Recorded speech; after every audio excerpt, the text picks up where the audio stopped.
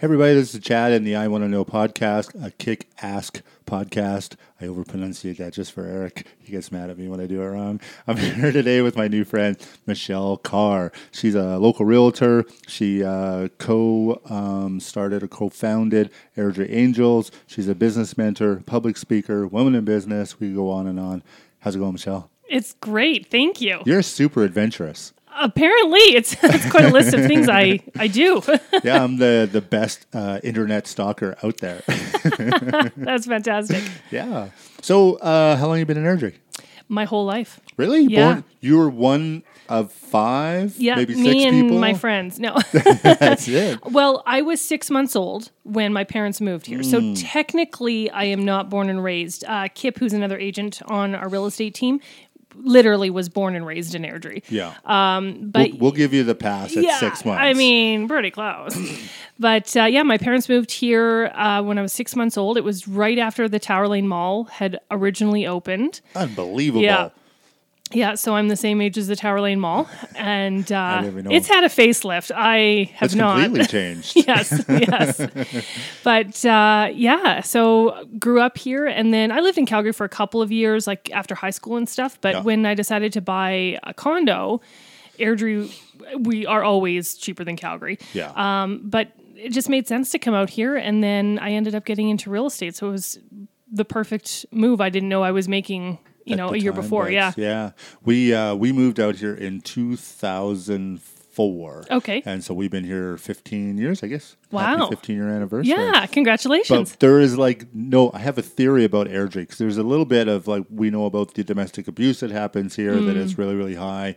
But there seems to be a little bit of a lack of community here compared to some other neighborhoods that we've been to. And I think it's because nobody in Airdrie is from Airdrie. It's a bedroom community. We just come out here to sleep and eat, and then we all go home.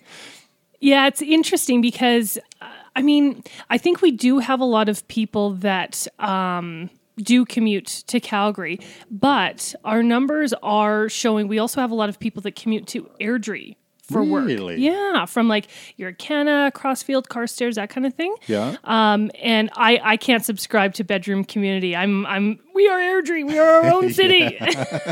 This is years of grooming, obviously, but Yeah. no, but I think you have to work to create and build and maintain community. I agree. And that's a lot of what motivates what we do in the community because it's important. And, I remember growing up and literally knowing the person, cashing you out at Safeway or the teller at the bank. Yeah. And it was the same person or people for years. And there was a sense of safety around that. Yeah, for sure. Because you know you're in a safe place and you're comfortable and it's your people every time you go in. Yeah. And we get more services and more banks and everything like that, all the things. But we still have to make sure that we work to maintain a sense of community, even if it's just asking the person that is, checking your groceries through for you about their day. You can build community that way. For sure. You go to Calgary, which has got 1 million people, and they have some great communities there that, I've worked in and been part of, and you're just like, this place is amazing. Yeah. Mackenzie Town is one that comes to mind. I have cousins that live in, actually it's Prestwick, but it's essentially Mackenzie Town. It's a great spot. And every time we go over there, he's got 3 or 4 neighbors over at his house, or all hanging out, or I got to go to his neighbor's house to get my cousin, or it's part of their community. They just all hang out. And we're the young family in a golf community. Yes. So all of our neighbors, most of our neighbors are 65, 70 years old plus. Some retired police. I don't know if he's retired yet. He's a police officer anyways, but he's definitely up there in age. So we know who they are, but we don't really hang out with them. This is a different generation. Yeah. I bet you if you went over to Williamstown, it'd be a lot more community. Yeah, and that's the thing too, because Airdrie really exploded in population in the 2000s, right? And then we built all of these communities, obviously to accommodate them. And but our population, our greatest population, I'd have to double check the last census, but it was 0 to 9. We could literally have been taken over by 5-year-olds because there were that many of them. But then the next group was either 25 to 35 or 30 to 40, something like that. So it's literally young families. Yeah. And when you're building all these new areas and they gravitate towards that, you get really interesting communities there. But when you look at some of the older areas, it's a bit of a different mix, as you said, right? You have people that have been here for 20, 30 years, and then you also have people that are newer to the neighborhood with younger families. So it's a bit of a different mix. Well, I think I have 3 families across the street from me that all bought their houses brand new. Really? These were built in 92, 93 area around there. And they all bought them brand new. We're only the second owners of this house. Really? Yeah, there's only one other person. I remember when they built Woodside, and when people moved out there, it was like, you live all the way out there. Oh, man. And we walked to ride Old my Town bike that far. We'll walk down to Safeway or the dollar store. Whatever. It's all relative, right? But like back in those days, like 8th Street was a gravel road. And you make yourself sound really old. I know. It's just Airdrie's developed very quickly, people. Very quickly. Fastest growing city in Canada, like 9 years in a row or something like that. Stupid amount. Yeah. But there was when 8th Street was a gravel road, because there is a bridge. You can't really tell it's a bridge anymore because it's just the road. Yeah. But it goes over the creek. And at one point it wasn't level, right? It was a bit of a hill. Okay. But if you chose a speed that was fast enough, one could get air. Not that I ever tried that. I hope my mom's not listening. I would never do that. But that's what I heard. Anyways, but now 8th Street's just a throwaway as main road in Calgary. Yeah. You know what? I think when we moved out here, there was about 9,000 or 10,000 people in Airdrie, and I think we're sitting at 89,000 right now. I think we're just over 70, but I could be incorrect. I'd have to it's look crazy how fast it grows. So every time I look, I'm like, really? We're that much higher again? So, but yeah, there's a lot of people here for sure compared to what it was 10 years ago or 15 years ago, I guess. So I love Airdrie. I really do. And I bash it a little bit because some of the problems we have here, and it's more me bashing the problems than bashing the town itself, because I really enjoy Airdrie. Yeah. It's funny, I grew up most of my life moving around different cities. I went to 13 different schools before I hit high school, and like my parents just followed work everywhere in Western Canada. Okay. And so my wife kind of went through something similar, and we thought, well, let's just buy a house and just stay there. Like this, give our kids some stability. And they're all, every other year, they're like, can we move? Can we get a new house? I'm like, oh, come on. We're trying to give you what we didn't have, and now you want what I did have. Exactly. So much so, we even went back east to look for, we looked at a business and to possibly move into Nova Scotia, but, and it's gorgeous there. Beautiful. I don't know. Have I said this on the podcast before about Nova Scotia? It is my new favorite summer holiday. Like it's got better beaches than Mexico. Really? Go to Pictou, Nova Scotia. Okay. They have all these really old hotels and bed and breakfasts there, and they've got sandy beaches. Go to my Instagram. I posted them all. These amazing pictures of these sandy beaches. Say wildlife, sea critters everywhere, starfish, jellyfish, snails. It is absolutely gorgeous. It was like 25 degrees every day we were there. Oh, amazing! It was better than Mexico. Wow. Yeah. Not that I'm bashing on Mexico. Where are you from originally? Born in Vancouver General Hospital. Okay. And my parents moved all over the mainland. So Vancouver, Burnaby, Coquitlam, Abbotsford, Surrey. I spent sort of my formative years in Surrey. I went to Frank Hurt Senior Secondary. Right in the middle of the hood of Newton, all the gang members and the fights, and kept a straight line. For Canadian gangs, as it were, they're probably not like LA gangs or anything. Well, I seem to remember it being probably rougher than it was. We had this. So when I was in grade 9, we had this huge influx of immigrants that moved in to it. So we went from a predominantly white school to probably I went to from grade 10 and 11, it went to about 50-50. Then by grade 12, I was a minority in the school. Wow. Which as a dumb, ignorant teenager, it was difficult, right? And I'm sure as all these new families were moving into this new country and new town and new city, they were finding it difficult. So it was always the white kids against the brown kids. Is sort of what I grew up in doing. And so we fought the brown kids and the brown kids fought us. And wow. I don't have any any ill will towards him at no. all. It was just stupid teenager stuff, Yeah. right? Yeah. Yeah. Wow. Yeah. So yeah, I grew up in Surrey, and then I moved to Kelowna, and then I moved out here, and then I found my home. This is it. Nice. It's Airdrie. Oh, well, we're glad to have you. Yeah, I'm glad to be here. So what you were talking about, you bought a condo out here and then went into real estate. Mm-hmm. What drove you into real estate? My dad. So Okay. my dad was a realtor for 23 years, I want to say, 24. So he, when we moved to Airdrie, my grandfather, if I want to really go back here, started the Airdrie Echo. Oh, wow. Originally Very in cool. Airdrie. So my dad and my uncle were out in Airdrie. My dad moved out to Airdrie, and he was working on the paper with my grandpa. Okay. And, after a little while, I was like, okay, I don't think newspaper business is for me. So he left and went into real estate. So I have no actual memories of my dad doing anything else but real estate. Yeah. I was probably 3 or 4 when he started. So Step up your maybe. game, eh? Yeah, Like, yeah. Come on, get back. exactly. Get those memories. But so he was in real estate my whole life, and he kind of approached me and said, would you ever consider getting into real estate? And I was like, no, that sounds so boring. And I was working for WestJet at the time, which was it still is an incredible company. Yeah. But I thought, I have a maid here. Like, we get profit sharing. And my dad was like, okay, well, real estate's awesome too. And if you work hard, you can do well and all that kind of stuff. And Yeah. I wasn't sure. So he kept kind of bringing it up. And I decided, okay, you know what? I'm going to go to the intro course where they give you kind of the high level view of what to expect in real estate. Yeah. And I said, I'll go check that out. If I like it, I'll get my license. And if I don't, I'm done. Yeah. And I went to the course, and I literally called him from the parking lot and was like, I'm in. I was like, this isn't boring. This is super fun. Yeah.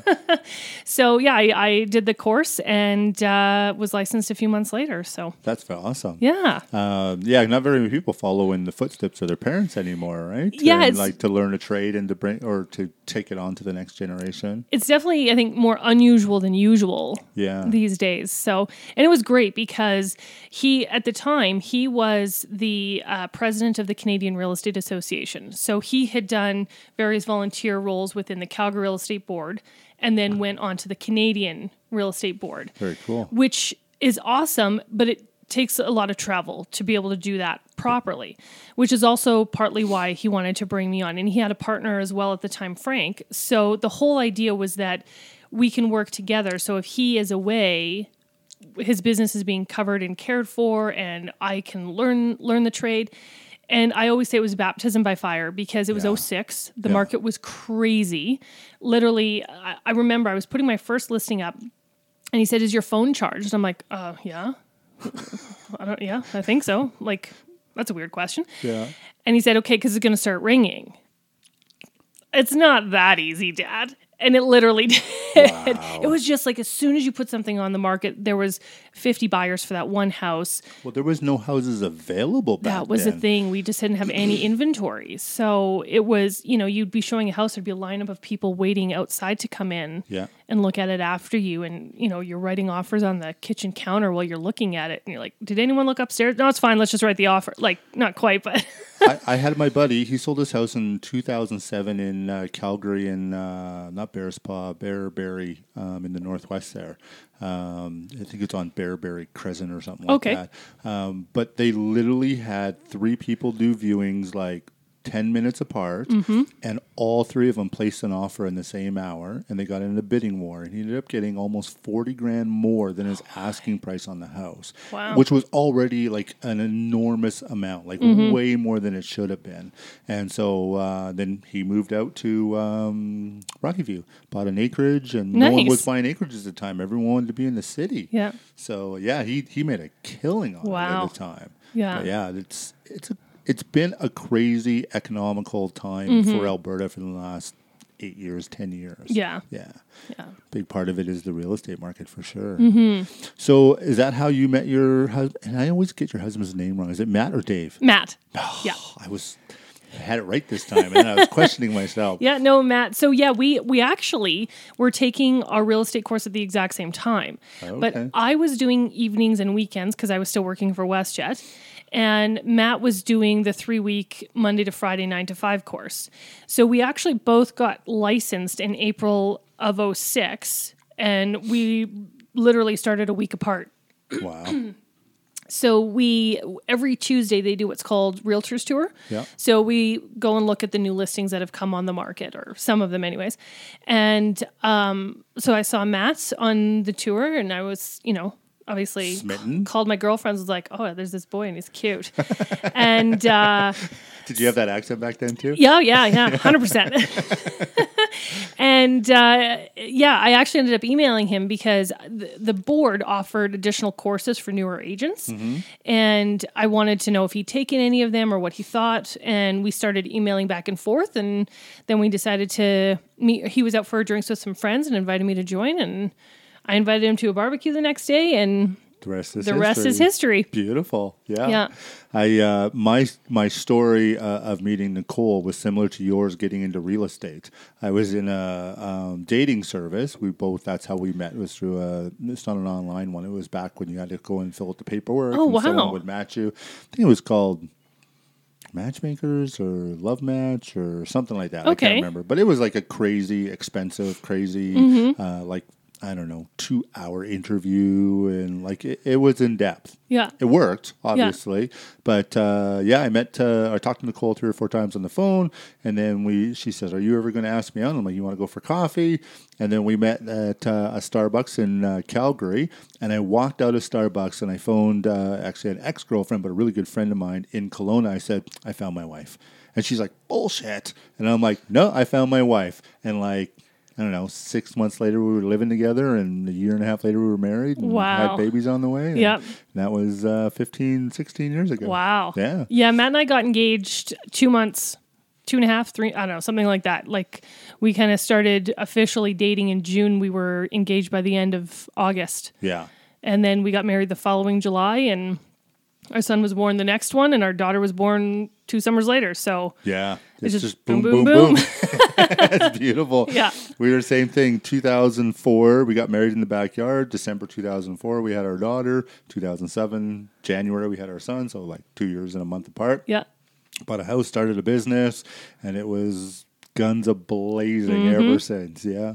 Yeah, it's crazy, hey? I know. So what for people that don't know what a day-to-day life for a real estate agent is, what's it like? The biggest misconception is that it's all weekends and evenings. Yeah. And it's really not. I mean, yes, I do work some weekends and some evenings, but it's not a constant. It depends on the day. That's one thing that I like about real estate, is that you never know what is going to happen in a day. So you have to sort of build some structure in the mornings kind of thing, with getting back to clients or sending emails or doing the kind of the back end paperwork. Yeah. The thing is, it's running a business too. Yeah. Like, you're selling real estate and working with clients, but your marketing. Exactly. Yeah. Accounting, all of that kind of stuff still has to get done. So it's fitting in that kind of work and the preparation work, in the daytime or first thing. And then, going and showing houses in the evening or late afternoon. But everyone's schedule is different too. We kind of assume that everyone's sort of 9 to 5, but they're not always, right? No. Well, we find that at work too. So I set up appointments for our estimators as part of what my role is. And, out of 100 people, you might get one that says, oh, it has to be in the evening. Yeah. And then I'll ask them what it is, and if it's important, we'll go. But most of the time it's like, no. You can find a place 9 to 5 to get this done. Yeah. So it's, it's kind of average work hours as well. But because you do, you can end up going out on a Saturday for 6 hours showing houses. Yeah. One of the perks is you get to go to Costco on a Wednesday morning when no one else is there. So, you trade off. And to me, like, this is, pretty much not all I've known in my adult life.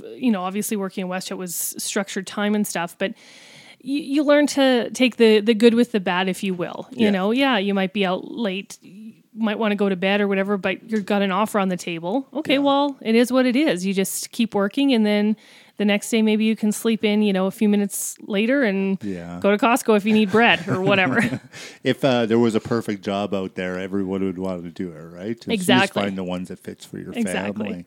So that must have moved you into the business mentoring then, being in real estate for as long as you were. Yeah.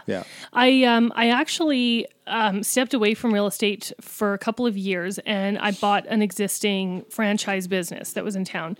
And when I bought that, the Smart Start program was up and running. I think they were in their third year at that point in time. Yep. And so I had applied to be an entrepreneur in the program. Obviously, I had a lot of business knowledge and background from being in real estate, but this is a little bit different. Yeah. And, there were elements that I hadn't necessarily learned a lot about. So I thought it would benefit from the program, and I was accepted into it. So I went through that. I ended up closing the business. Partly, I don't want to say largely because of Smart Start, but I don't think I would have approached with the same mindset if I hadn't been through Smart Start. And I had an excellent mentor. Yeah. So a couple years later, I said, this is a great thing to give back with. And I'd had experience, running a business that was based in service, running one that was based in product, and, obviously living in Airdrie and all that kind of stuff. So I thought that's a great way to give back. And I love helping people with that kind of stuff too. So are you still doing the Smart Start, or that's the one that is shut down? No. So Smart Start was just the mentorship program that I did, but the business is shut down that I was doing. Yeah. But so this is my second year as a mentor for the program. So and I have these two great gals, Kayla and Morgan. And they have Smile & Co., which is a dental temp agency. Oh, wow. So I had no idea this was a market. I'm like, I try and floss my teeth more than once a week. You know what I mean? Like that's what I know about dentistry. But yeah, they saw a gap in the market where, dentists would scramble if someone calls last minute, they can't come in. There's no good system. Yeah, there might be a Facebook page or what have you, but they need a system for getting good people in on short notice. And that's what they created. So I did a quote for a dentist that did that. So he didn't want to have a practice. He didn't want to be tied down. So he's like, just people call and I go and do the work when they can't. Yeah. And, I fill in for holidays and everyone in town knows who I am and I'm a good dentist. I just don't want the pressure of running a business. Yeah. And he goes, I actually make more money subbing than I would running my own business and hiring accountants and building a building stuff. And so he was really smart to be able to do it in that fashion. But, those guys make stupid money. I know. I'm trying to get my kids into dentistry. I would agree wholeheartedly. If you can stand staring into someone's mouth for 9 hours a day, we don't even have to. My banker, her son-in-law is a dentist, and she's an Indian lady, East Indian lady, and she's like super hard worker. Like she's 2-3 hours extra overtime every day. Wow. She never she's just diligent. Her son-in-law works like 20 hours a week, makes like $300,000 a year. And she's like, why wouldn't he work more? And I'm like, some people just don't want to work that hard. If you're making that much, do you need to right. work? Yeah. you get an extra $200,000 a year. Anyways, I'd probably be the guy working the extra hours. I think. I'm nonstop all the time anyway. So. Oh man. Yeah. So what's it like mentoring people? Like, how's that? Like if you were mentoring me for our podcast business. It's really fun. Yeah. Like just first, it's fun. And it's a great challenge because each business has different things that they're trying to do or different outcomes. But I think a lot of it usually comes down to how are you going to get the word out there? Yeah. And get people coming into your business or calling you to buy your products or listening to your podcast or whatever. Marketing is so important. Marketing's a huge, huge piece of it. But before that, I say to people, you've got to know what you're about. What is your mission statement? What is your vision for your company? What values do you hold? And I learned that when I worked for WestJet because we had our mission, vision, value cards on our lanyards. Yeah. I didn't pay much attention to it at the time. I just thought it was like a thing WestJet did. I really had no idea. I was 17 when I started there. And I realized later on, that's an incredibly important part of having a business. So knowing what you're about and what you stand for. I'll take it one step further and say it's important for life. Absolutely. Because I think Agreed. not enough people set goals. We're doing financial peace together. Yeah. And if you don't have a financial goal, Yes. well, what are you, like, where's the money going? You're just letting it flow in and out and whatever happens. Exactly. Like, we have to have these goals. Yeah. And we didn't get it until my 40s, unfortunately. It just didn't come up in that family that understood that. But now I've started implementing it at work with my staff. Like, I want them to be goal-driven people. Yeah, and I think that's really important. You have to know where you're going, or you won't know when you get there. I think that's a famous quote from someone smart, but I can't remember who.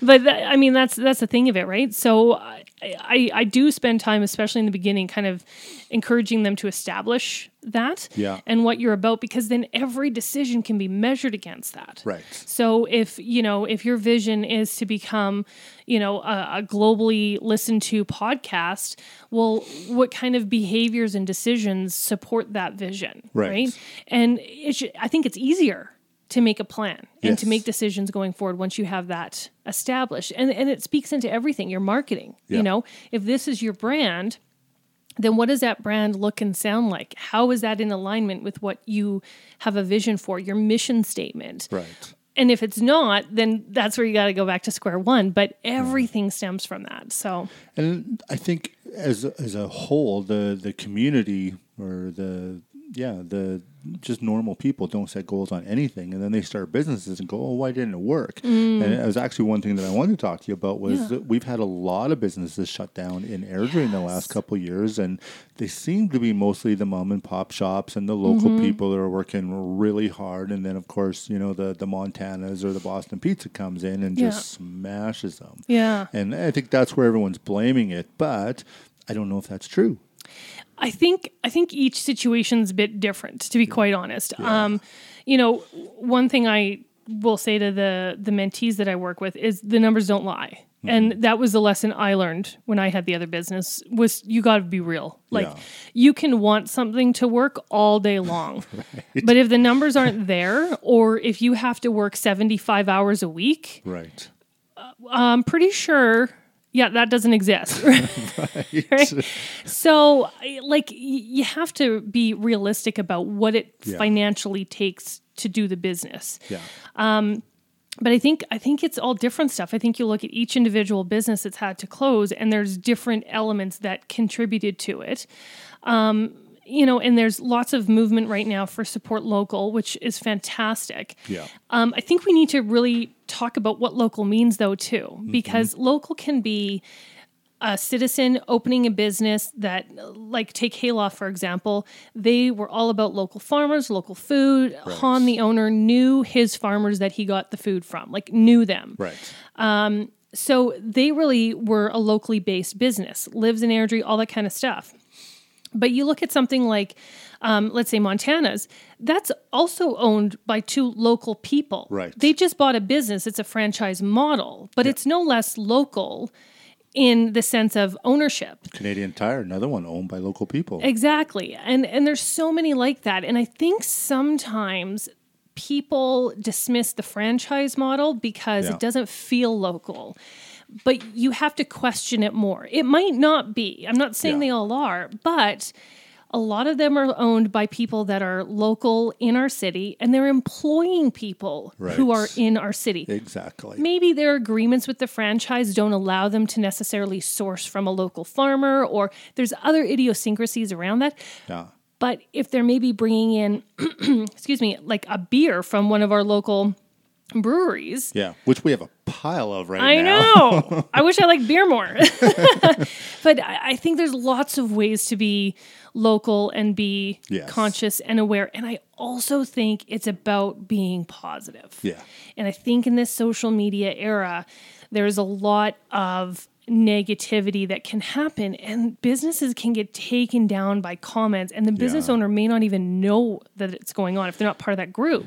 Airdrie Moms was famous back in the day. I don't think it's running anymore, but it's a Facebook page where 4,000 or 5,000 moms were on there, and they shut down businesses all the time. Yeah. Someone would go on there and start ranting, and the next thing you know, no one's going to that business. Everyone's buying into it, right? And you have to be, you look at All Fits Auto here in town, Brett Fed. Yeah. What a great guy. Yeah, You know, if anyone fantastic. has a complaint, he goes online and says, hey, here's my personal cell phone number, or here, call me Monday. me. I'll look at your car personally. Yeah. Like, let's not Yeah. let this go bad. But other Yeah. businesses that aren't, you know, strong in social media or don't understand how it works Yeah. or aren't positive, Yeah. those things are going to, like, I mean, how many of these kids' playgrounds, indoor playgrounds have been shut down in Yeah. the last 5 years? Probably 3 or 4. Yeah. Those can't be cheap to set up. No. You No. know, you're looking at hundreds of thousands of dollars. Exactly. And I think, too, you know, people are going to have negative experiences, and that's totally fine. It's how it's dealt with that's 100%. the issue. Yeah. And if we're just airing dirty laundry on social media, that's not really fair because there's 3 sides to every story, to be quite honest. Yeah. But I think so. We have to be careful about how we're dealing with anything that's a negative thing. But we also have to be encouraging too. Oh, you should check out this place or check out that place, and kind of check ourselves. Like Right. when we're talking to a friend about a recent experience, are we making a choice to talk about a positive one or a negative one? Yeah. And they know statistically, people are more likely to talk about a negative experience. Yeah. But we can each individually make the choice ourselves. Right. And we can choose to be positive. And I think we have to be careful not to paint everything with the same brush. Like even Airdrie Moms, I'm sure that group was full of fantastic women working to raise their Yes. children, looking to build a network and a community that took no part in any of that stuff. Yeah. But there's a bad apple in every bunch, right? Or and that poor group, bushel of bad apples. well, you know, and I, you know, part of me thinks, oh man, like there's probably a lot of women that are maybe getting painted negatively Yeah. when it wasn't necessarily them. And There's that's a bit of a mob mentality too, right? totally. So I think And not at the just end for of the women. day, Don't get me wrong. Oh, I'm not bashing on 100%. Yeah. But that's the thing. We all have to kind of take a breath, take a beat, Yeah. and consider our own experience, what's important to us. And like, it's like if you go to a restaurant and you don't like something, well, it doesn't mean it's bad. It just means you don't like it. My husband used to always say that, like, just because you don't like it doesn't mean it's bad. It just means it doesn't fit your taste buds or your palate. I have the perfect story for that. One of our beliefs, if we have a negative experience, you talk to the owners or the managers. You don't talk about it online. And I can say this now because Hayloft is shut down, but we had a negative experience there. Oh. So we went and talked to them, and they were super polite and pleasant. They wrote off the meal. Says, no, we don't want you to pay. And I'm like, well, my meal was really good. It was just my wife's wasn't. So let me pay for my meal and dessert. And so we worked it out. And I'm not trying to break anybody, and we're not the complainer type. I like everything. Yeah. So my wife just happened to get not so great meal, which happens. Yeah. The best cook in the world puts a crappy meal out every once in a while. Yeah. But we didn't get online and start bashing No. like, oh, Han sucks and his Yeah. chefs are awful and no. You know, we're like, you know what? Thank you. This is the issue we're having, Yeah. and they totally cleared it up. So Well, it and was handled well. The thing is, too, I believe that most business owners want to know because that's how they Yeah. improve. I tell my customers all the time, like, if there's a complaint, I want to fix it. I hate having to fix it, but I want to. Exactly. And so don't go complain to anyone else. Phone and complain to me. And then when you're happy, some Yeah. of our reviews for the company that I manage are our worst mistakes, but we handled them well. Yes. And so people are like, oh, they messed up this, and this, but this is how they handled Yes. it. And we're like, yeah. Well, and you don't know what you don't know. Right. Right. And I know Han would have been incredibly grateful for you to have that honesty with him. So he could make it right. Right. You know, and sometimes too, like if they're running a bigger business, you've got lots of staff, you can't see everything. You just can't. You know, so I think it's important that we handle that in a productive way. And I think we can. Yeah. You know? There's a thing in business where you have to treat it almost like the military, right? Like there's only certain information that the general or the admiral needs, right? The private only complains up, right? And then all the positive stuff goes down the other way. We got someone at the door. Don't worry about it. We'll let them go away. What if they're selling cookies? I'm sure they're selling cookies. They You either- want to look out the window and see what it is? They either want bottles or they're selling cookies. Yeah. Do it super secretly so they don't know we're looking. Go to this Is it side. cookie sellers? Yeah. Okay. Yeah. We'll just not answer the door. This is the joy of having a podcast studio in your own home. Hey, it works. It's either dogs barking or someone coming to the door or my teenager stomping around to the kitchen. Yeah, you know. It's all good. It's life. Yeah, so in that model, by the time a complaint goes from a private to a major to, I don't know, military stuff, whoever's next, and then to the general, it's not the same complaint, right? And so they don't get the full view of what's going on, and you have to have systems in place. What's his name? Lee? Nope. I was going to say Lee Major because you said Major. That's totally not what you're talking about.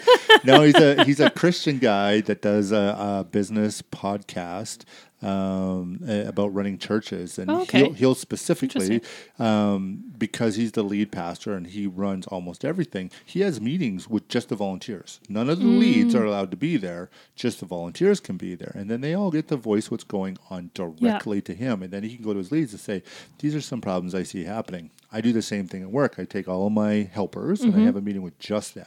Yeah. And then I have my leads and I do a meeting with just them. And then we have the whole staff meeting. And so it seems like there's too many meetings, but the information when I just had a staff meeting wasn't the same when you take the helpers aside. You go, listen, how's your day going? Yeah. And they're like, oh, my leads are no. Yeah. And you're like, all right, thank you. Yeah. And then you get to solve all these problems separately without hurting anyone's feelings or stepping on toes. Yeah. So. And I mean, communication, it's ironic to me that we are so over communicated to, and that we over communicate as much as we do with social media, texting, email, phones. Like we have every possible way to communicate, yet somehow the communication structure gets broken when it's about fixing things. And I don't know, I guess maybe somewhere along the line we forgot how to have a difficult conversation in a constructive way. Different generations, right? So I look at it sort of like Netflix, is that sometimes you flip on Netflix and you cannot, there's 6,000 movies to watch, but you can't pick one. That's what it's like when you're trying to communicate. Like there's all these different methods, right? Can I text my boss? Oh, maybe he's not going to get the right understanding of what I'm trying to say if I text. And if I come in and interrupt him in his day, he's going to be angry. Like there's just too many ways to communicate now. So you have to set up systems going, this is how I want complaints to come in. And we did it at work. We put a cardboard complaint box, and we didn't call it complaint. It was like how to improve the company or whatever. Yeah. And then we cut the bottom out of the cardboard box and set it over a garbage can. Just kidding. We didn't really do that. That's kind of amazing. That's genius. Put all your complaints in there and they go right to the garbage. Well, that's the thing too. If you're going to complain, you also, I think you should generally try and come with a solution or just... We literally had that on a sheet. Like, not talk. This is the problem. This is the suggested solutions. Yeah. So you don't get to write a problem without filling out the other side. Otherwise, absolutely. I tell my guys, like, if you come and complain and you don't have a solution, then you're just bitching. Yeah. We don't have that here. Yeah, I don't have time for that. We don't have time for that. So come to me with, this doesn't work. Can we try this? Oh, yeah. I'm totally game for that. Yeah. Let's do it.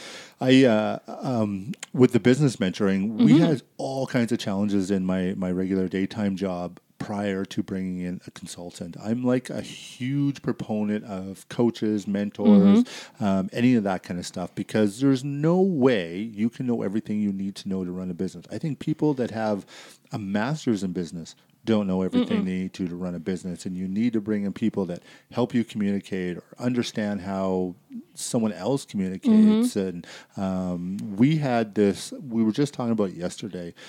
We have two owners in the company, and then I'm the general manager, and we have a marketing manager. And it used to be we'd get together once a week, and we literally yelled at each other for 2 hours. Oh. Like, it was miserable. Like, it was just nonstop conflict for I'm talking 4 years. Ooh. Like, it was ugly. So everyone had hurt feelings. Nothing was getting changed. Nothing was growing. We brought in this, and I'm not going to describe him very well, foo-foo, tree-hugging kind of mentor. But he made us write a test about who our personalities were. Yep. And then he listed out, the wheel with the 4 colors. Yeah. So we did that. Briggs and something. Briggs Stratton. No, that's a lawnmower. Myers-Briggs. Myers-Briggs, thank you. We did that test, and then we literally, so 3 of us were one was outside red, one was outside yellow, one was outside green, very outside of it. Yes. And well, that's why we don't communicate, because we're nothing alike. Yes. And then we had one that was close to center, being my buddy Lee. Yeah. And so he came in, he goes, well, when Chad says this is how Kevin hears it. And when Kevin says this is how Kurt hears it. And we went, oh. So it took about a year for us to Yeah. work on our technique, and then all of a sudden we're communicating really well. Yeah. And then we fired that guy because he was all about hugs, and it's just Too many hugs. too many hugs. I mean, I'm a hugger, but there's a limit. You know, sometimes you just got to get the job done. I don't know what part of my brain broke that. Like, I'm not opposed to hugs, but it is never on my radar at all. Eric's our hugger. He gets us all like 100%. Love it. Yeah. He's our cuddly one. So yeah, we fired him, and then we brought in a company called BTA, and I wish I could remember what that stands for. But they only mentor construction companies. Oh, interesting. Which is what we are. Yeah. And they were outstanding. So my boss and I were sitting in totally different roles now, and we're sitting beside each other. And he's like, you know what? I really like how things are going right now. And I'm like, yeah, me too. This is like my favorite time ever for working for you guys. And he goes, That's great. this is my favorite time as a boss. And I'm like, I almost felt like giving him a Yeah. hug. Yeah. But we literally... it's not broken. It's not broken. But we literally got to the point, but it was only through mentorship. It would have been us getting fired or quitting Yeah. or punching somebody out without that mentorship in there. And I don't think enough people... You know, they take the hard way. They're doing it. And without good mentors, like, was it Smart Start mentors for new business, or even if you're doing your own, like, you really got to find the one that you match with. Yeah. Well, you can't see the forest through the trees, right? That's it. And it's hard to sometimes really look at your business and evaluate it. Especially, I think the amount that you have passion for what you do just makes it more difficult. So the more you love it, the harder it is to make a real honest view of what you're doing, because there's a lot of love and passion in it as well. So, you know, having someone to bounce ideas off of, or that you can share things with, that can, you know, bring a realistic response and a realistic approach or viewpoint, I think is incredibly valuable to companies. If you don't see that waterfall at the end of the river, like, because you've got yourself face down and you're paddling as hard as you can, exactly, that's a miserable place to be. Exactly. And you need somebody that has that. What is that book called? 21 Irrefutable Laws of Leadership. Oh, I haven't read that one. John Sounds Maxwell. Amazing. Okay. Yeah. It's a really, really good book. They have the law of navigation. Okay. And so if you don't know where you're going, you're never going to get there, right? I mean, you said it earlier. Yeah. That's one of the laws. And, you know, law of the lid. Like, you can only be as good as the people that you let be as good as they can be, kind of thing, which is amazing. We tried that. It didn't work for us because there's not that personal... if you're not self-evaluating every day in all aspects of your life, and very few people do that, then that just reading the book isn't going to help. Yeah. Right. Yeah. You have to be willing to see the gaps and see where you can improve, and then be willing to do it. Exactly. Yeah. Having a good coach will definitely get you down that path. Yes. I want to talk about your guys'... I keep calling it a podcast, but it's not really a podcast. The show Riding in Cars? Right. Yeah, Riding in Cars with Cars. So it actually started as a joke, like all great things, right? We were... I can't remember... I think we shot a quick video in the car. We were on our way to some sort of real estate event. And you know what? I'm probably muddling the story, but we'll go with this version and let Matt correct it when he gets his opportunity. But so we had posted this video or something, and another agent was like, "Oh my God, that's hilarious! Riding in the car with the cars, ha ha ha," kind of thing. Yeah. And Matt and I were sort of like,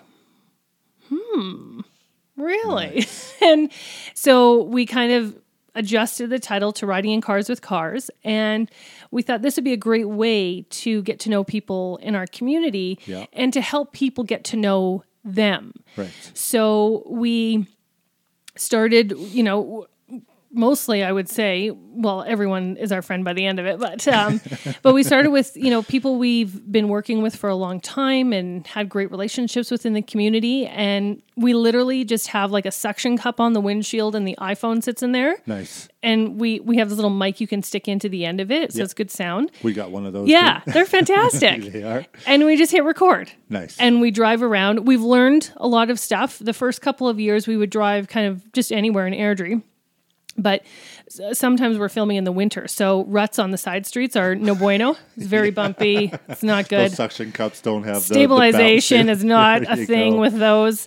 So, we've learned little things. We take a route kind of usually around the outskirts of the city now. Like, we have a little system that we Yeah. follow.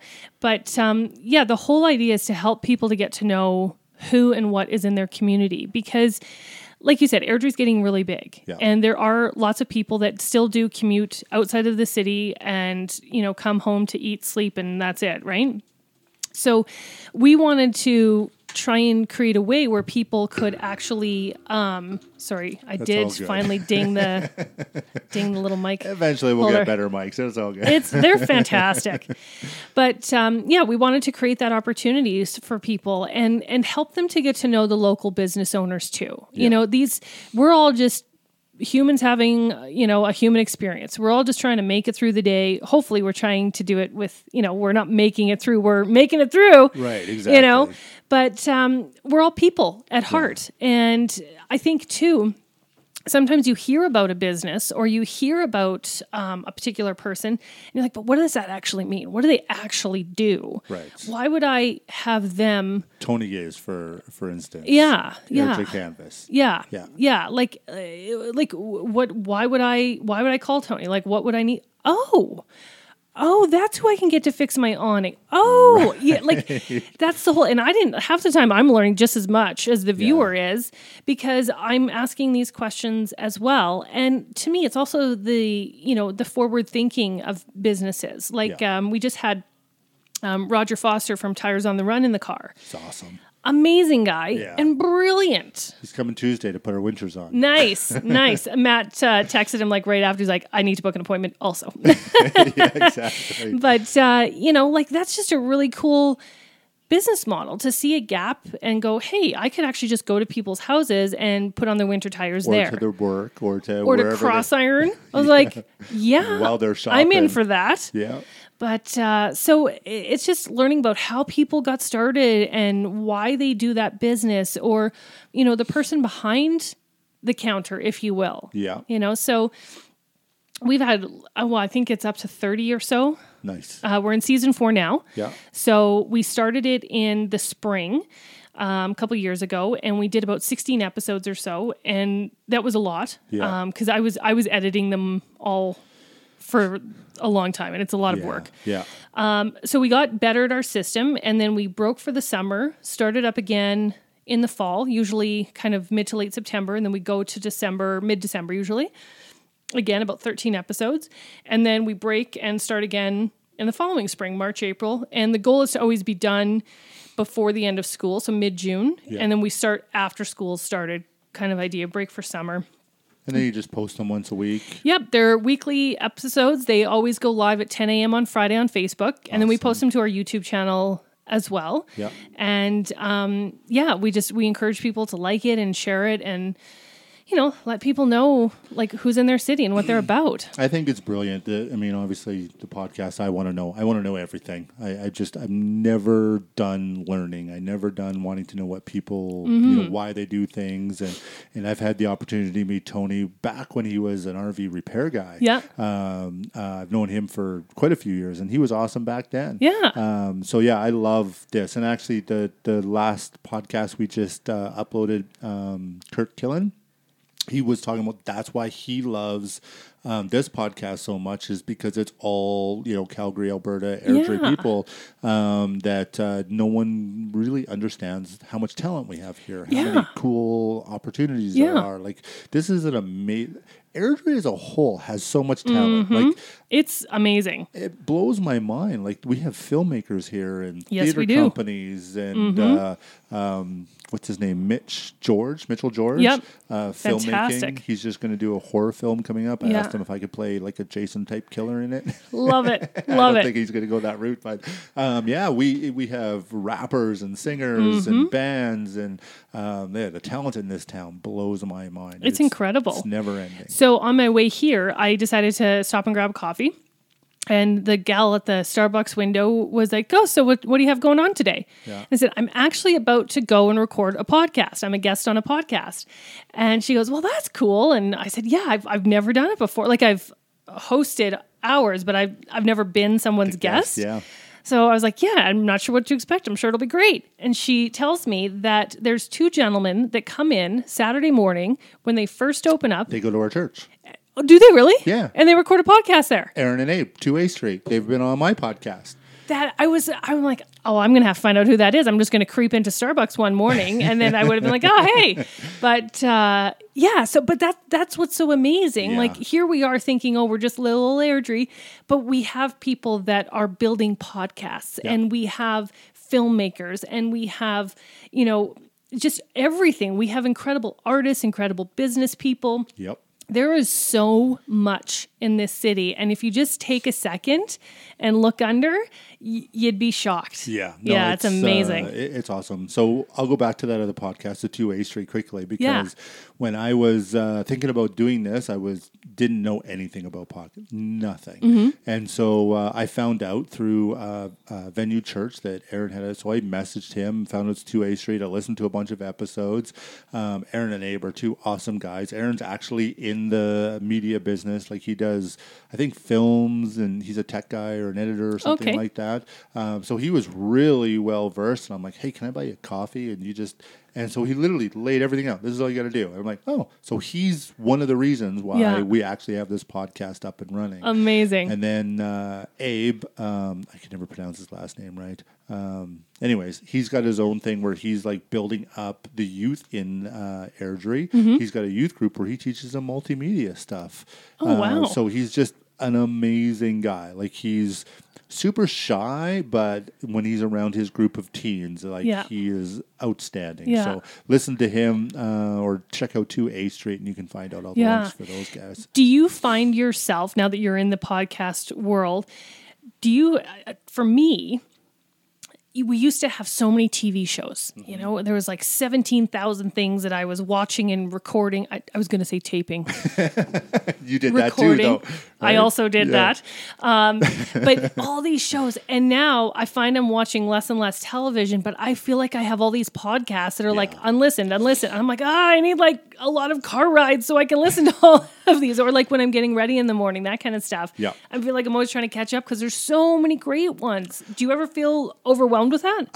I wouldn't say overwhelmed. I have my favorites and I get them in as they come in. The nice thing is you can listen to them anytime. So if I'm going to the gym or for a walk or drive to work or wherever, we've canceled our cable. Like we don't watch TV shows. Yeah. I paid for TELUS for I don't know how many years so I could watch 2 channels. I want to watch the UFC prelims and UFC Fight Night. That's it. I'm paying $80 or $90 a month to watch that. I'm like, I'm done with you guys. So anyways, I won't rant about that right now. But I have, a dozen podcasts and they're all for different reasons. Yeah. And whenever that reason comes up, if I go on long trips, it's stuff you want to know. Yep. And so I don't know if you've heard of that podcast. It's 2 guys. They've been doing it for like 12 years. Is it Red? Yep. Yeah, I have that one in my list. They are like, how do I describe this? Like Mr. Rogers' Neighborhood Goober type. Yes. But so much good information. Yes. Right? Yeah. They're really interesting. I would love to meet those guys. Yeah. I've probably listened to 1,000 episodes and learned so much from them. Yes. I love the Joe Rogan podcast. That's Matt loves that one too. Very, very top of my list. I don't like listening to them get drunk and high. And like when he brings in his buddies and gets wrecked, I'm like, listen for a couple minutes. Okay, it's not funny anymore. Okay, next episode. Yeah. Exactly. Well, that's the great thing about it. But who else? Russell Brand. Have you heard his?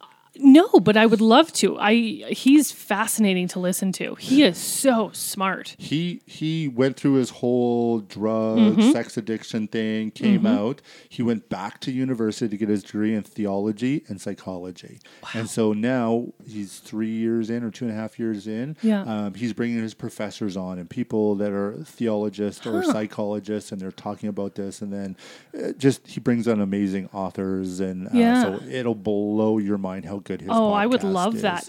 I've heard him interviewed on other podcasts, and just his vocabulary is just staggering.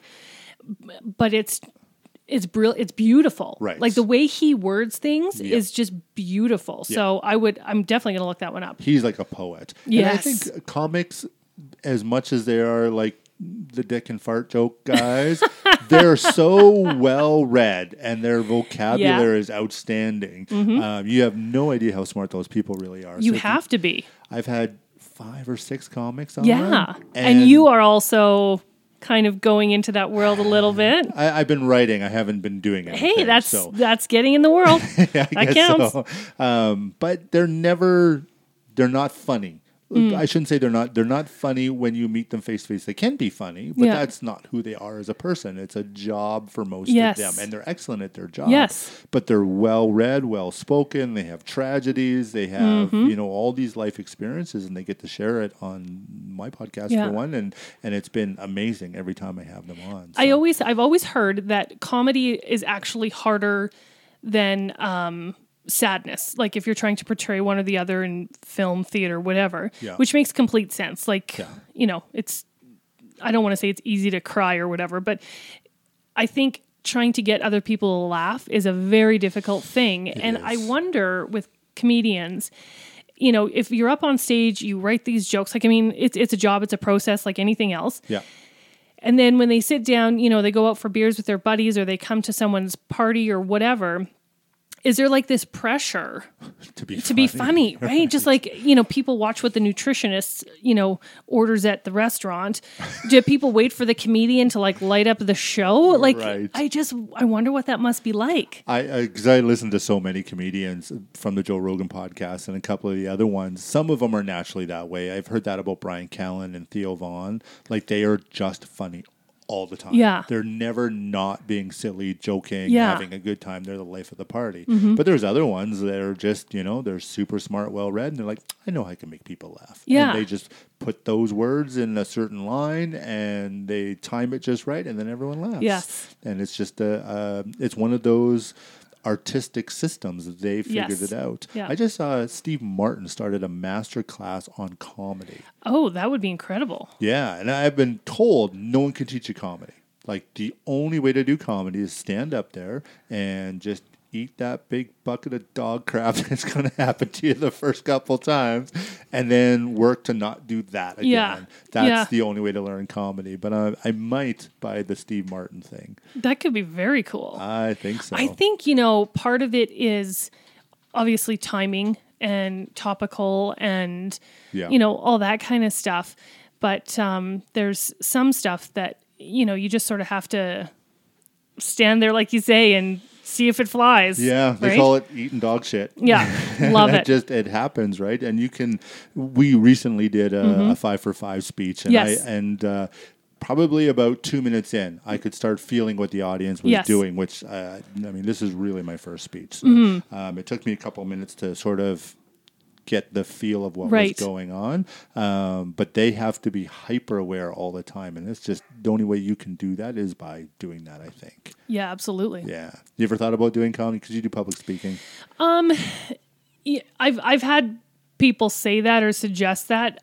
To be honest, it feels like a big weight to make people laugh. Yes. Like if we're just sitting around chatting or whatever, like I like to see people laugh and I like to have fun and that kind of thing, but there's no pressure. Right. And so I don't know. I think if I was thrown into it and it was like life or death or something like that, I'm sure I could come up with something on the spot, but I don't know if I would ever pursue it completely because the best stuff. So I'll give you a great example.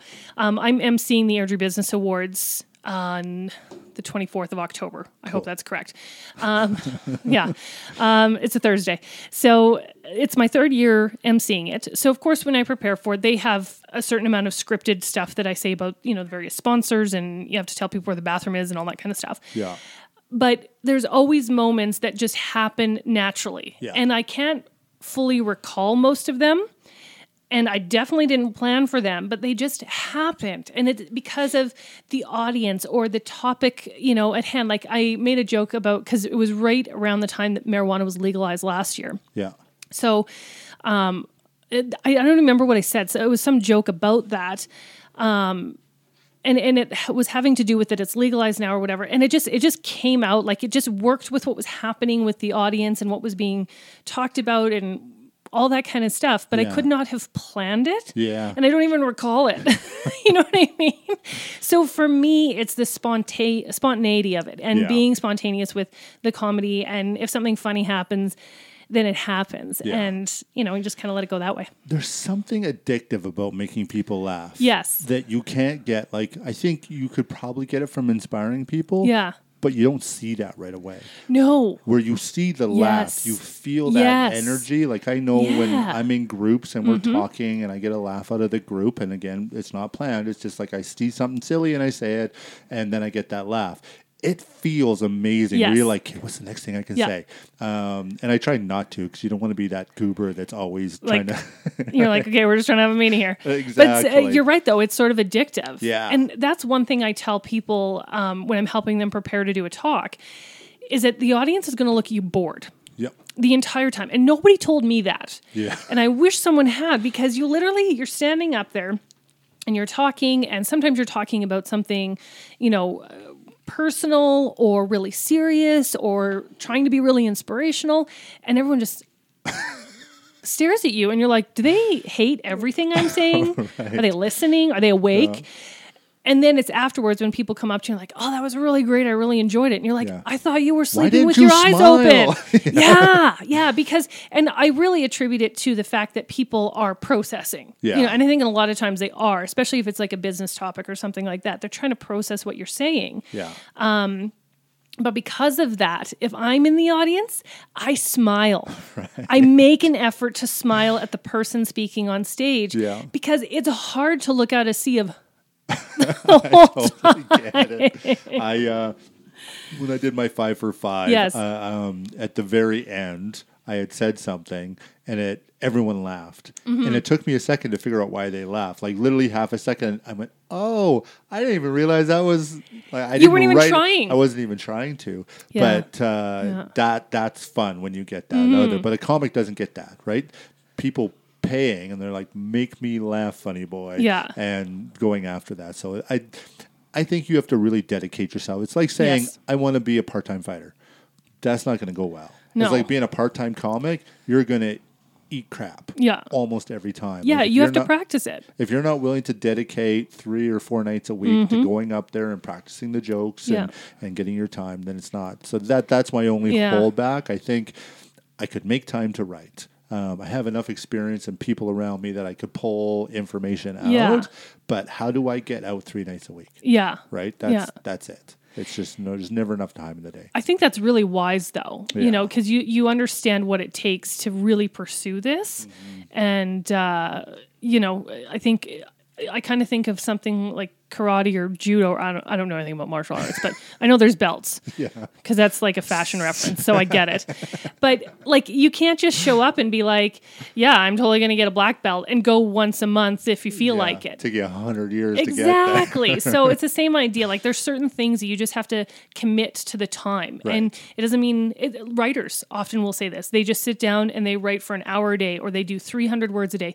Whether they edit and delete all 300 of those words a month from now, they still produce the same goal every single day, because there's certain things you just have to do every single day. If you want to be good at them, you have to. We had Andy Caselli on the podcast. Mm-hmm. He's a teacher and an author. Yes. And he threw his first book out. Yeah. He's like, no. I listened to that. I was like, what?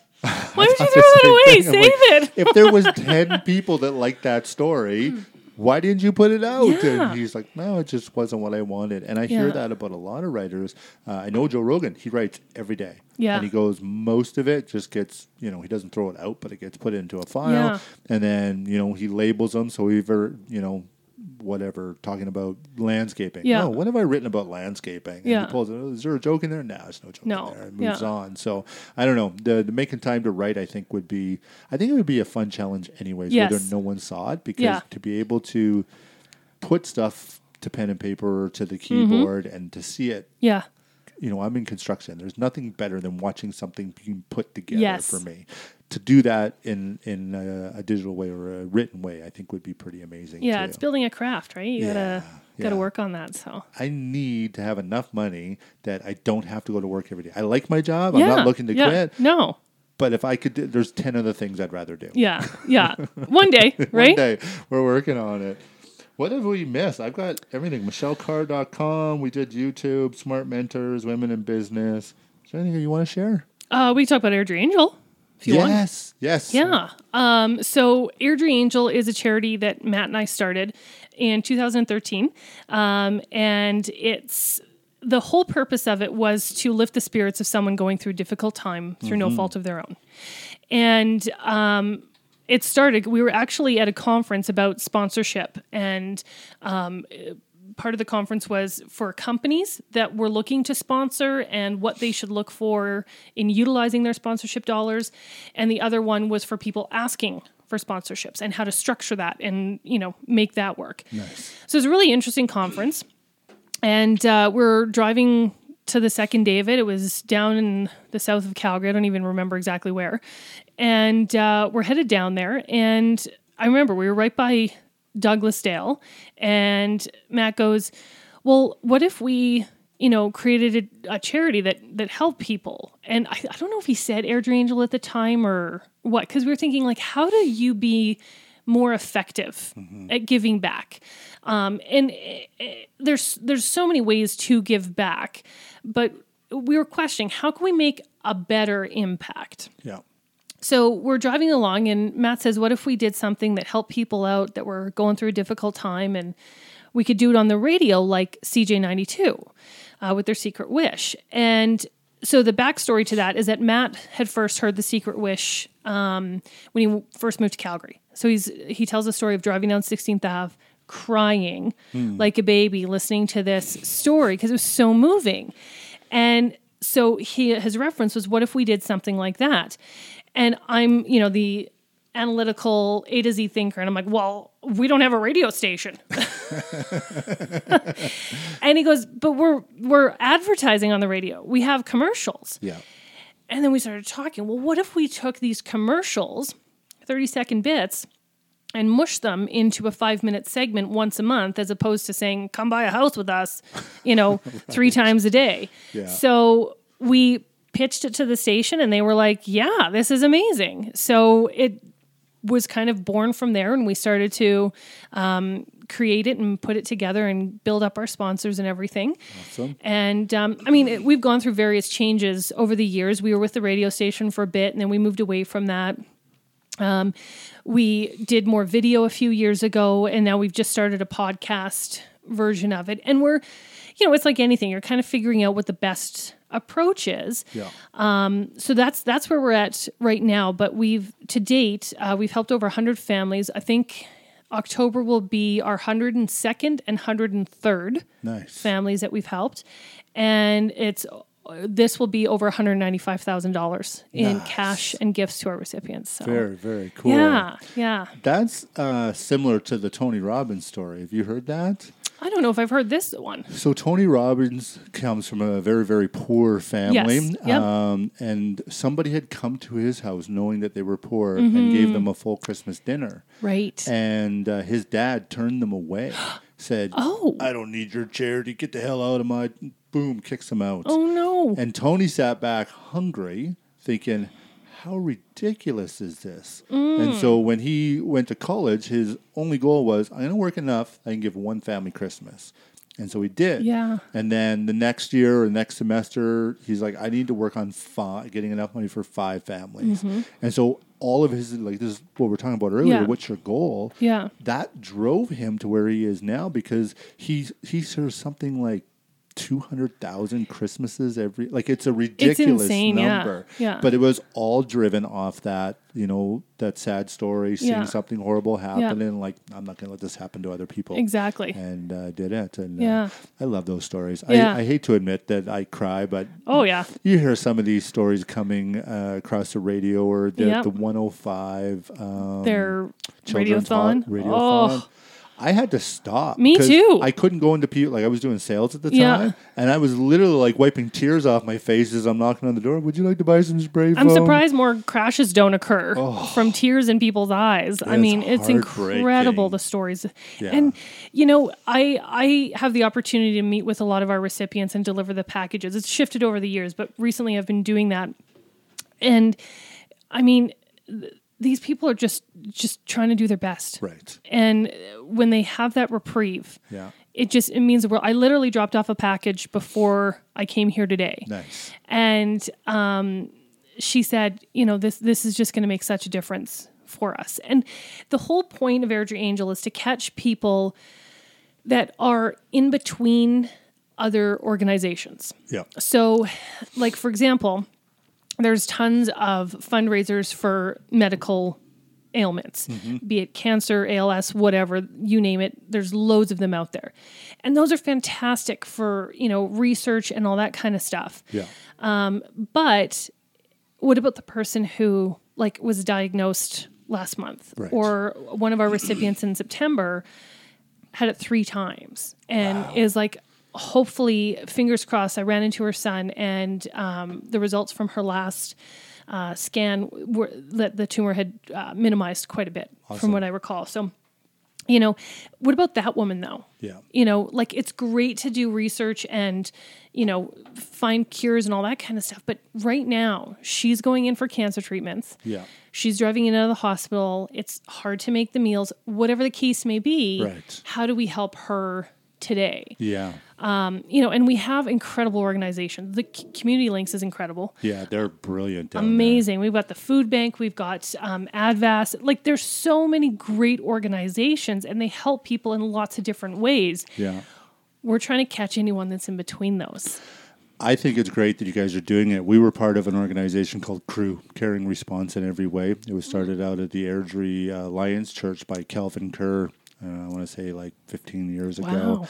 And so I volunteered for them, and theirs was a little bit different, where people that couldn't, he had 90 volunteers that did a bunch of different things. So, how do the elderly, sick people that need to move get to move? They got no family, they got no nothing. So we would get 5 or 6 people together and go move them. If they needed a door repaired, I'm in construction, so I can fix almost anything. Yeah. And so if someone phones us like, I bought the new tap, I can't get it on. So Yeah. we would go and do that. Yeah. And then I took over for him for about 1.5 2 years, and I can't even remember all the stats of it. But eventually it just sort of petered out, the volunteers. We weren't fundraising that well. We knew nothing about the right way to run a charity like that. We were just kind of making it up as we go. So it was so good to hear someone else has found that passion and gone after and helping those people out. Well, and it's taken years. We're 7 years in, and over the years we've built processes and steps and a database, and like, it was just little by little, and it was a lot of by the seat of our pants in the beginning. And I always joke, Trevor and Susie with Switchback Creative are partners, and so before we met them, I had done a horrendous website on whatever.com, and it was just hideous.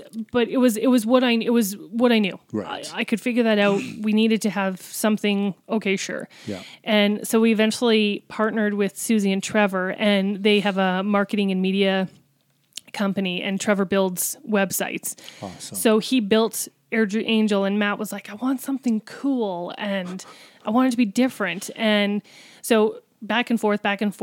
Trevor builds this thing, flips open the laptop. We're at OJ's. We always meet at OJ's. Yeah. And flips Great open. restaurant. Yeah, exactly. And flips it open, shows it to Matt, and Matt starts laughing. And Trevor, if he tells you the story, he'll be like, I was so scared. I thought he hated it.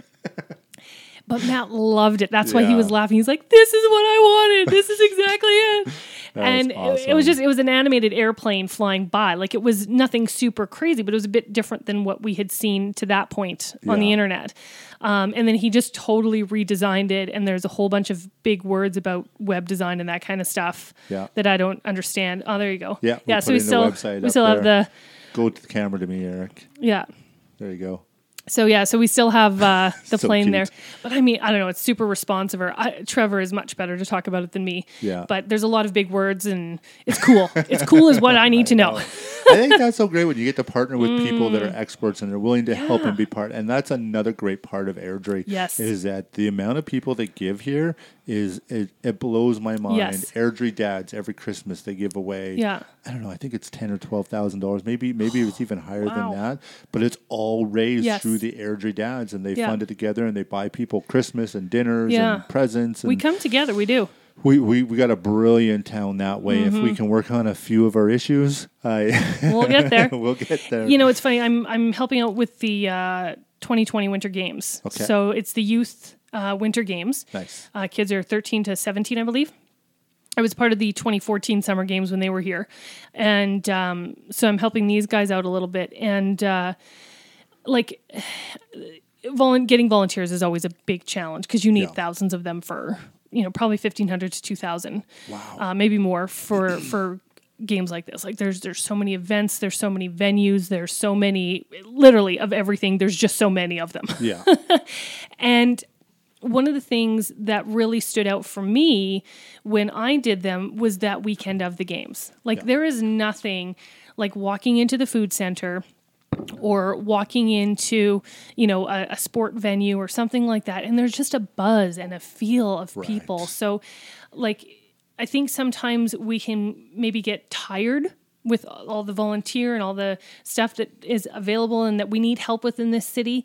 But it's so gratifying. Yes.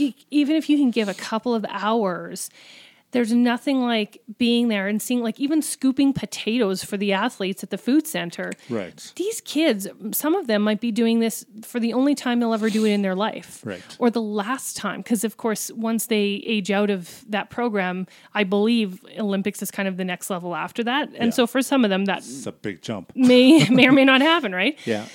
So it's just, it's cool to be a part of that moment with them and see their faces and their excitement. And it's just a really, really cool experience. So I think, whether you're giving back financially or giving back with time, there's something about it that's so immeasurable that happens inside that it has such tremendous value. It's really cool. That's a great word, immeasurable, because I think there's no good way to describe or to evaluate the good that comes from giving. Yeah. We talk about this. We do financial peace. We had a health and wellness course that we facilitated, and that giving people and watching them change. There's just no measurement for it. Yeah. To give a little bit of time, to give your money, to give whatever, and you will be repaid. If it's just in the joy, it will outweigh whatever you think you might have lost in that time. Yeah. Because what are you going to do? Sit on the couch and watch TV? Come on. Exactly. Yeah. There's enough of that. You never know what people are going through, right? So if you can make their day a bit better. That's it. That's it. Well, thank you so much for coming on. This has been amazing. Yeah. We'll definitely have you back and get updates on everything that you're doing. All the things. Yeah. What is Eric writing down? Airdrie Angels. Oh, you're making notes for the show. Thank you. You're awesome. Nice. I need an Eric. Yeah. I asked him if he was available for hire, and he said yes. Yes. I immediately love the entrepreneurial spirit of that. Eventually, in the future, we're going to have Monkey Productions, and Eric will be running his own business before he graduates. He is the entrepreneur, so I got to tell this story because it will embarrass him. So last year in school, he was looking for ways of making money. And so he was buying and selling candy at school. What is the snack shop it's called? Snack Shack would sell it, and he would go buy more candy and package it up and sell and make good money. He started by stealing my Zevias, the Zevias, and selling them on the bus for $4. Right? And then all of a sudden, he's got bucket loads of money, and I've got no Zevia. So I'm like, dude, I'm totally good with you doing this. Just you got to pay me for the Zevia. Yeah. There's a profit margin here, buddy. Yeah. And then the teacher started getting mad because they were selling more than I think the school was. And he's like, what should I do? I'm like, whatever you want. It's all good. If you get in trouble, I got your back, dude. Yeah. It's all entrepreneurial. Yeah. If you can sell Snack Shack, I think Snack Shack needs to hire you as a manager. Exactly. No, that's awesome. This has been really fun. So thank you for having me. Anytime. If anything big's coming up, let us know. We'll come do. back on, and maybe then we'll bring Matt in next time, Yeah, and we can talk about all these again. So everyone, thank you. Please share. We'll see you on social media. Oh, no, never mind. I'll talk about it later. Eric, you want to go to outro, please?